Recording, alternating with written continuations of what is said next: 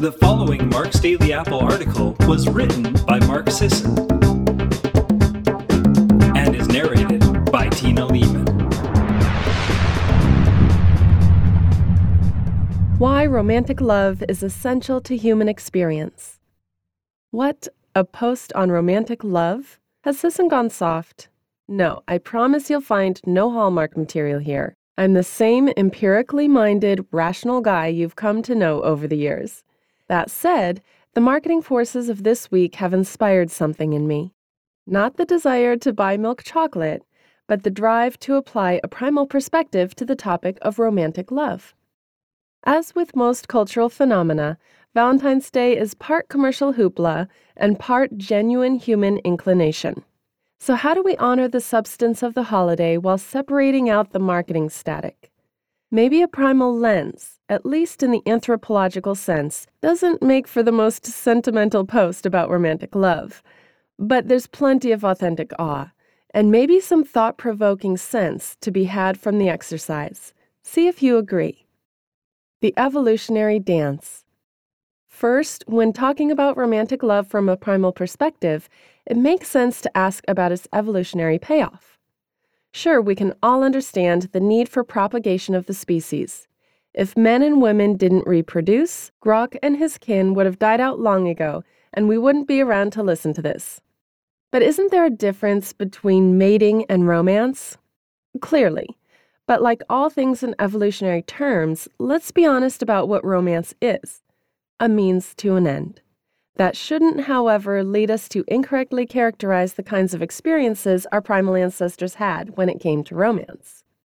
People may assume Stone Age relationships contained none of the feeling or fidelity modern culture prides itself on today. Yet the fact is, study of hunter-gatherer societies show that long-term pair bonding was as natural and essential then, if not more so, than it is today. Likewise, research reveals people likely practiced the same pattern of courtship as people generally follow today.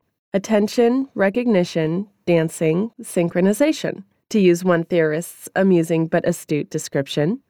Sure, Grok couldn't take his sweetheart to the movies, but practices like dancing and gift-giving, whether extra fruit or whatever artisan creation he could come up with, personally made or bartered for, were as much part of the ritualistic game then as now. And while there seems to be moderate agreement that the majority of actual marriages might have been arranged in Pleistocene hunter-gatherer societies, likely to prevent interbreeding, encourage peace among different groups, and make strategic alliances, there's also evidence that men and women had the opportunity to share their choices with the kin who made the arranging. And when politics beat out preference, there was still the shot of carrying on your chosen relationship outside of your arranged one. How's that for accommodation? Plus, even if arranged marriages had been the norm in the late Pleistocene age, human instinct for individual mate selection secured its genetic foothold, a legacy most of us live and pair by today, arranged marriage or not. So what would Grok be looking for in a mate? Most likely, our primal ancestors would have been drawn to each other based on the traditional aspects of fitness, ones that suggested good health, survival capacity, sociability, and caregiving strength, e.g., symmetry, strength, intelligence, social skills, altruism, and compassion. Generally speaking, they would have stayed paired for personal as well as social reasons, maybe or maybe not for life, but in most cases at least for a number of years to ensure the bearing and mutual caretaking of their offspring. But let's not get too reductive. Evolutionary logic, as rational as it seems, doesn't fully work by wholly reasonable means, as anyone who's been in love will tell you. The chemical interplay. Human instincts, as we know, are genetic products that play out in our neurological and chemical responses. This is just as true with romantic love as anything else. French poet Paul Valéry said, "Love is being stupid together," and he was probably onto something there. Researchers have long studied the chemical picture of romantic love, revealing that feeling in love triggers the same brain centers as do addictive drugs, including the striatum and insula.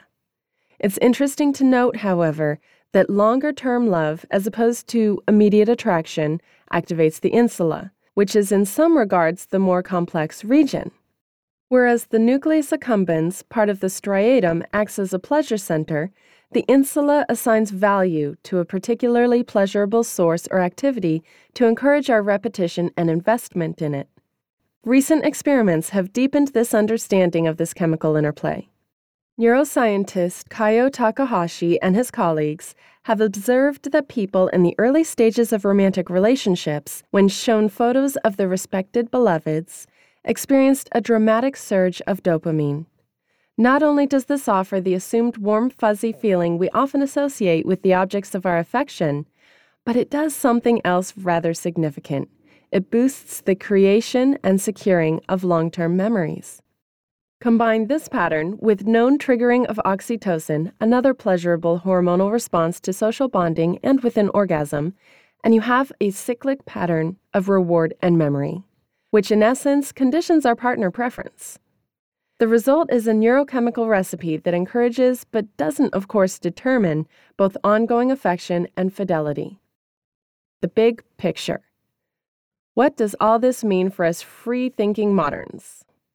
Years ago in school, I read, as I'm sure many of you did, the 18th century novel Gulliver's Travels, the fictional tale of a ship surgeon's misadventures. In one such incident, he lands on an island inhabited by two antithetical societies: the Yahoos, a crass and uncivilized kind of monkey species with no sense of morals, let alone pair bonds, and the dichotomous Houyhnhnms, horse-like creatures with impressive intellects but no genuine emotion. It made for decent reading, but also a lasting reminder to value our own complexity, regardless of how inconvenient or confounding it can be at times. Attraction and infatuation, the stuff of conventional romance, are fun. I don't think anyone will argue against that. They're natural human responses with a potent reward system, ensuring we indulge them for the sake of the species' survival. And yet, when we bring all of our best humanity to bear, it can offer something beyond this advantage. Not everyone desires this kind of affection or is prepared to give or receive it, of course. Maybe we don't feel drawn that way, or it's not the right time in life to cultivate it. These are thoughtful and honest responses, which I think too few people conclude about themselves. But for those who are personally ready and dispositionally wired for a romantic relationship, I think there's more to it than we assume, particularly when we're young. There's more than the emotional narcotic that makes us forget about everything else in a wonderful and sometimes disorienting way. There's more than the comfort of conforming to social norms or the sensible sharing of household duties. Rudimentary desire and dispassionate reason might bring people together, but seldom do either or both together offer enough to make a long-term partnership enjoyable. Those might seem to be ultimate primal motivations, and they certainly had their part, but I'm guessing there was more to Grok's humanity than those. As the neuroscience suggests, romantic relationships aren't just about immediate gratification, but about the construction of memory. Our chosen mates become hormonally and cognitively imprinted in us in ways few other kinds of relationships do. It's why we can recall the small details of our partners from early courtship, even those we haven't seen in decades. It's why when we lose the one we've loved our entire lifetime, the most mundane reminders of their presence and routines, such as finding their glasses years later in the back of a nightstand, or catching the scent of their cologne, can send us into simultaneous euphoria and grief. This is the dimension that primal logic may not fully explain, but human experience teaches. It's why there's no manual you can study that comes close to encompassing a life fully lived, and how no matter the cleverness of holiday marketing, the most romantic stories are those you'll never find in a store. Thanks for listening, and enjoy the end of your week.